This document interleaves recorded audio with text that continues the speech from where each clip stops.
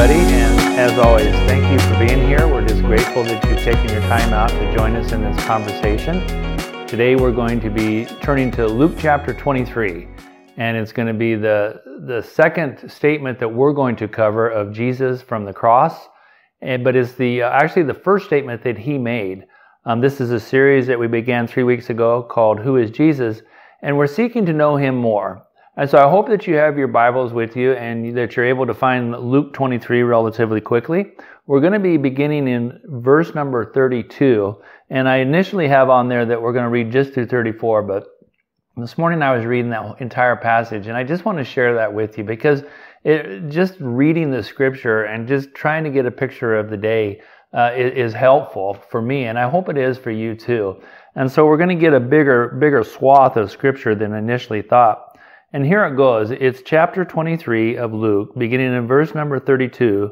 The word of the Lord says this: 2 other men, both criminals, were also led out with him to be executed. When they came to the place called the Skull, where they crucified him, along with the criminals, one on his right and the other on his left, Jesus said, "Father, forgive them, for they do not know what they are doing." And they divided up his clothes by casting lots. The people stood watching, and the rulers even sneered at him. They said, "He saved others, let him save himself if he is the Christ of God, the chosen one." The soldiers also came up and mocked him. They offered him wine vinegar and said, "If you are the king of the Jews, save yourself." There was a written notice above him which read, "This is the King of the Jews." One of the criminals who hung there also hurled insults at him. "Aren't you the Christ? Save yourself and us." But the other criminal rebuked him. "Don't you even fear God?" he said, "since you are under the same sentence? We are punished justly, for we are getting what our deeds deserve. But this man has done nothing wrong." Then Jesus said, Then he said to Jesus, "Remember me when you come into your kingdom." And Jesus answered him, "I tell you the truth, today you will be with me in paradise." So, in this series, our primary purpose in spending time analyzing the 7 different statements that Jesus stated from the cross is an effort to know him more. And truly, as believers, that should be a primary focus in all of our lives, to know him more. Because to know him as Lord brings us eternal life for sure. But to know him in a deep and intimate way brings us life abundant here on earth, because that's what he said would take place if we draw near to him.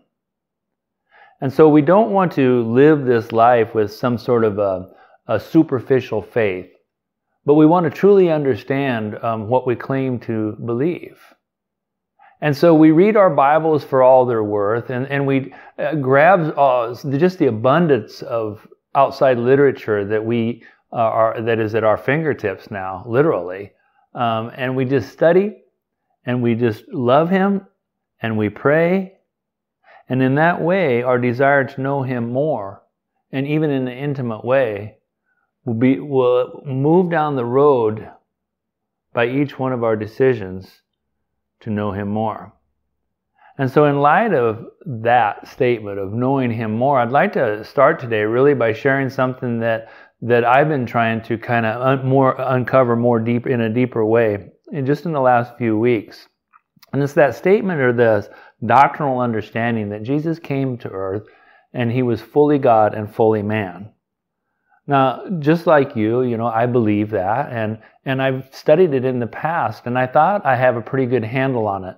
But I tell you, I've been thinking about it since we started this series, and I think it might be the critical understanding that we must have if we want to know Jesus and have as a clear of an understanding of who he was and really what he did for us. Now, if you'll turn your Bible just a page or two, I want to look at John chapter 1, because that kind of puts us right in the middle of that fully God, fully man. Because, John chapter 1, verse number 1 begins just like this. In the beginning was the Word. In the beginning was Jesus. Nothing was before him. He was always. So in the beginning was the Word, and the Word was with God, and the Word was God. The Son that we know, the Son of God that we know as Jesus, always was and always will be. And He was God. He was with God in the beginning. We skip down to verse number 14. The Word became flesh. He was fully God, and He became fully man. And He made His dwelling among us. And we have seen His glory, the glory of the one and only, who came from the Father, full of grace and full of truth. Fully God and fully man. I don't know if you know this or not, but the church, the beginning of the church, for the first 400 years, they spent time trying to get their human minds wrapped around what this truly meant. Well, actually, it was just the first 300 years they were running for their lives. And it was later on in about 324, Constantine became the emperor of Rome. And it just so happens in 312 he got saved. And so he brought Christianity not only with him, but he made it legal. And so throughout the empire, the church fathers were able to get together in councils. They were no longer isolated or quarantined, but they were able to get together and discuss this, just really what we're trying to get our minds wrapped around today. What does that mean? Fully God, fully man, and how does that impact my life as I live it prior to getting to go home to heaven? And so we have those resources that we're able to grab now, that they work through, and really ever since that time, great theologians have been digesting it and then trying to speak to people just like us, just like me, in a way that we might be able to grasp it. And so today I'm not trying to speak at all in depth of that, but I just want you to kind of consider this, that Jesus was two natures, but they were not separated or they were commingled. They coexisted in one person. And so Jesus walked this world in His human mind and in His human body, yet He attained perfect obedience and to the Father and lived a perfect, sinless life. I heard the other day, this guy told me that his preacher, who is a well-known preacher, he said, if you don't really quite understand all of this, join the club. Because for 2,000 years now, people have been struggling to get this, but I think it's very important. Because what took that place on the cross required Christ's human choice to go through with what He knew lay ahead. He told the disciples more than once that He must suffer and He must die in order for the sin of men to be taken away. He knew what was going to take place. Nonetheless, He continued on because He said that He had come to finish the work of the Father, and that is the restoration of sinful man back into His fold. So having a solid understanding of this doctrine is important for us. And I tell you why, is because if we want to have just the superficial understanding of, hey, how do I get to heaven? Well, then that's calling on Him for repentance. And Scripture says that you will be saved. But if we want to know how it is that as believers, as Christ followers, we can navigate the often murky waters of this world and know how to respond when the bottom falls out of absolutely everything we held dear, as it sometimes does, then we're going to want to know for sure and have settled in our minds that Jesus loved us so much that He stopped at nothing. He gave everything and endured everything in order to save you and to save me from the sins that we have committed.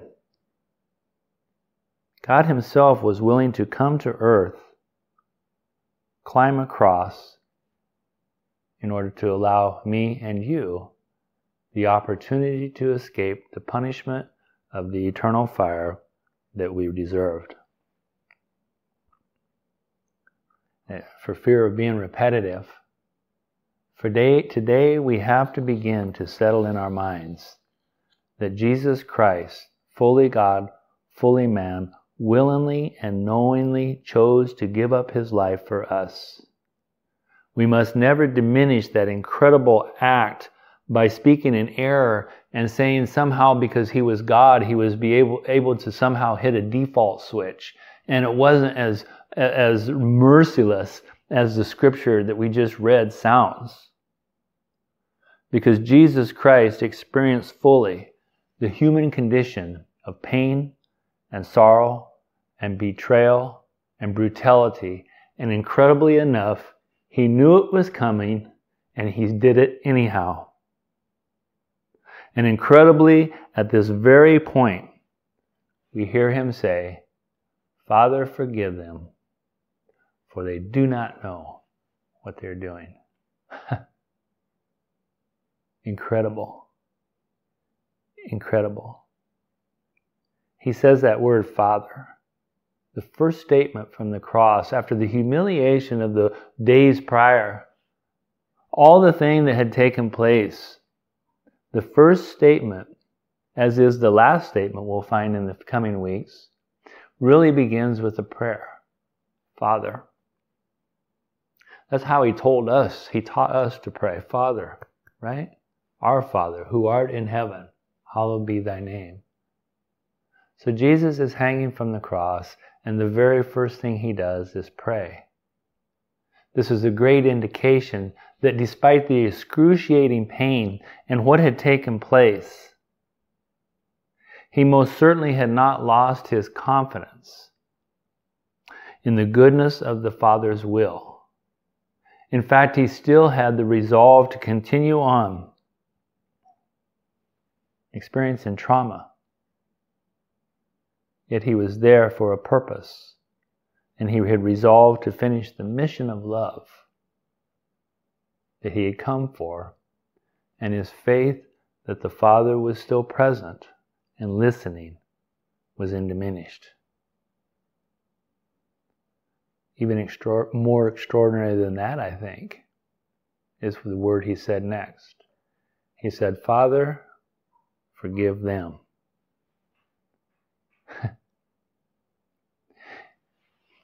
In the circumstances that he was in, he turns to the Lord to pray, but not about himself, but for others.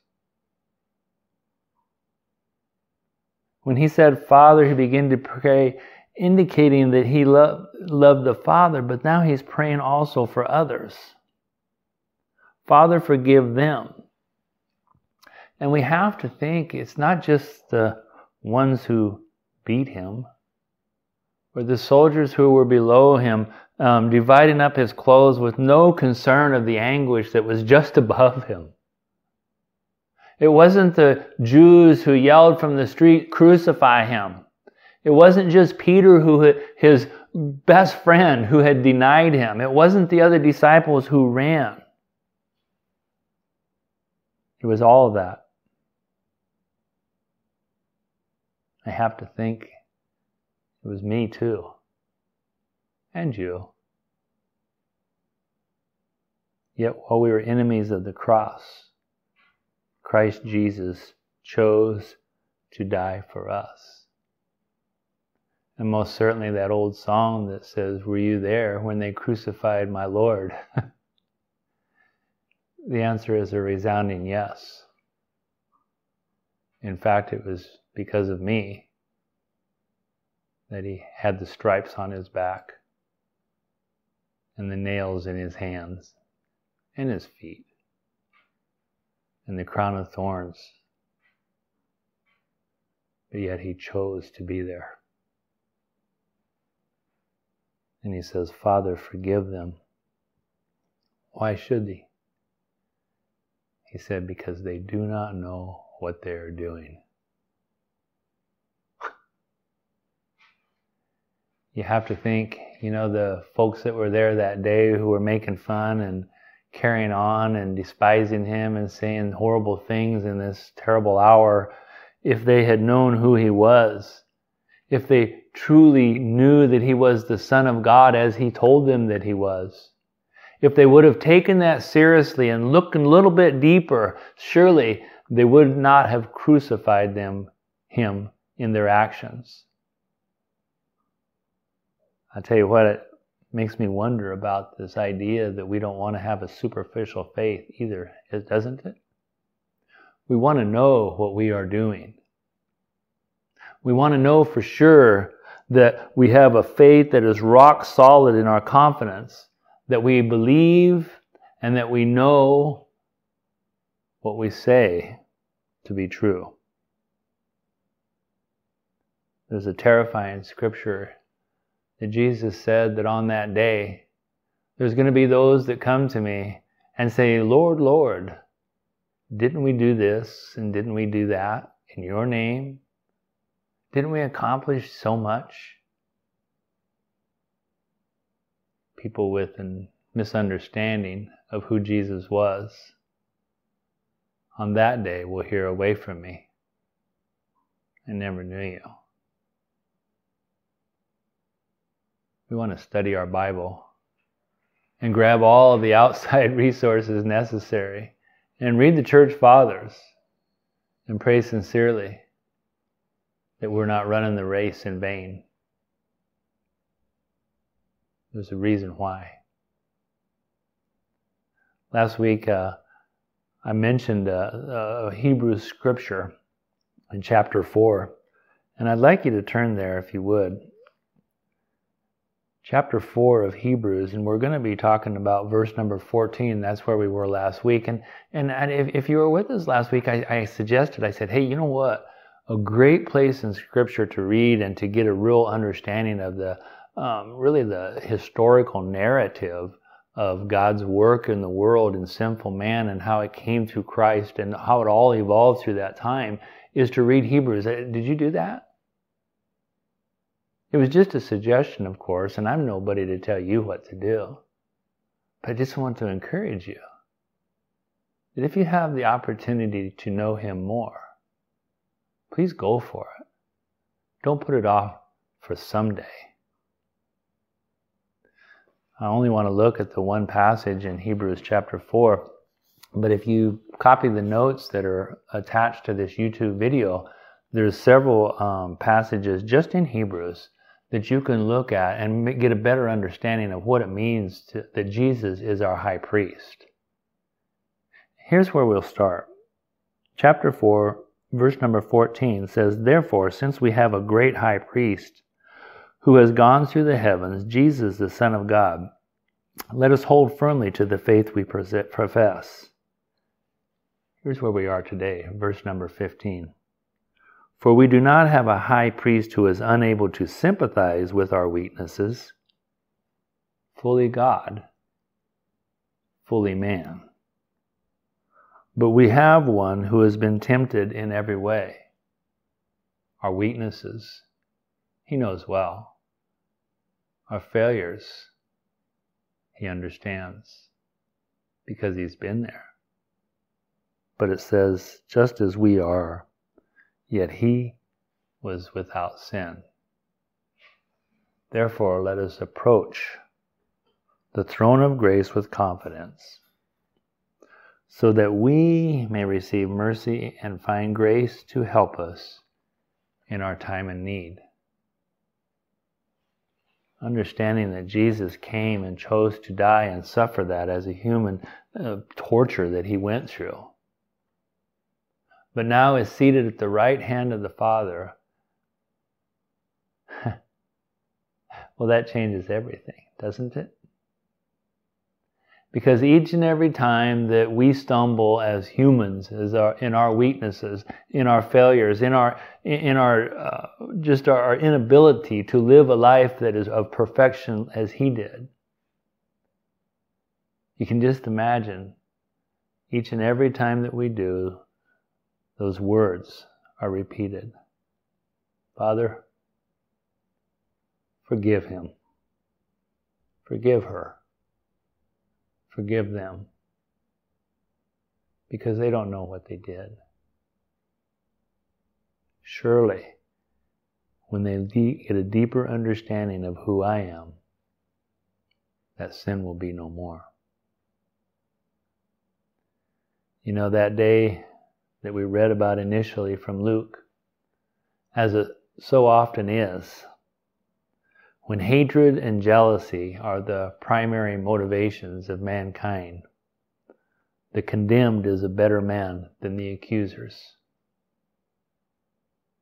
It most certainly was that day. But remember last week when we turned to Romans chapter 8, the greatest chapter ever written, right?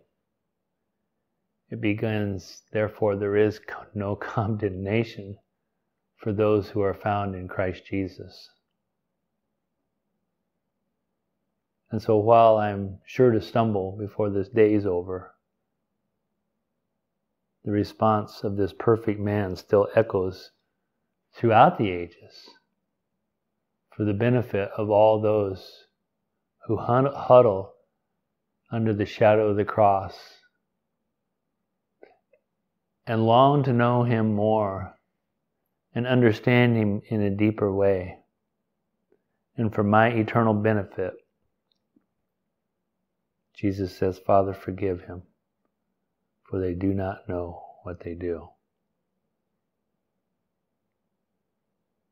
Next week we're going to pick up on this same phrase from the cross. Father, forgive them. And I hope that you come, if you're able to, and be with us as we try to unpack this, not just next week, but in the coming weeks. If you've missed any of the videos that you'd like to go back and catch up, you can certainly go to the website, thebarnabasbridge.org, and you can look up any of those.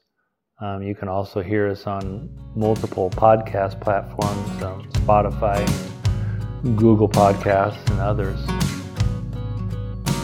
It's not in an effort to promote us by any means.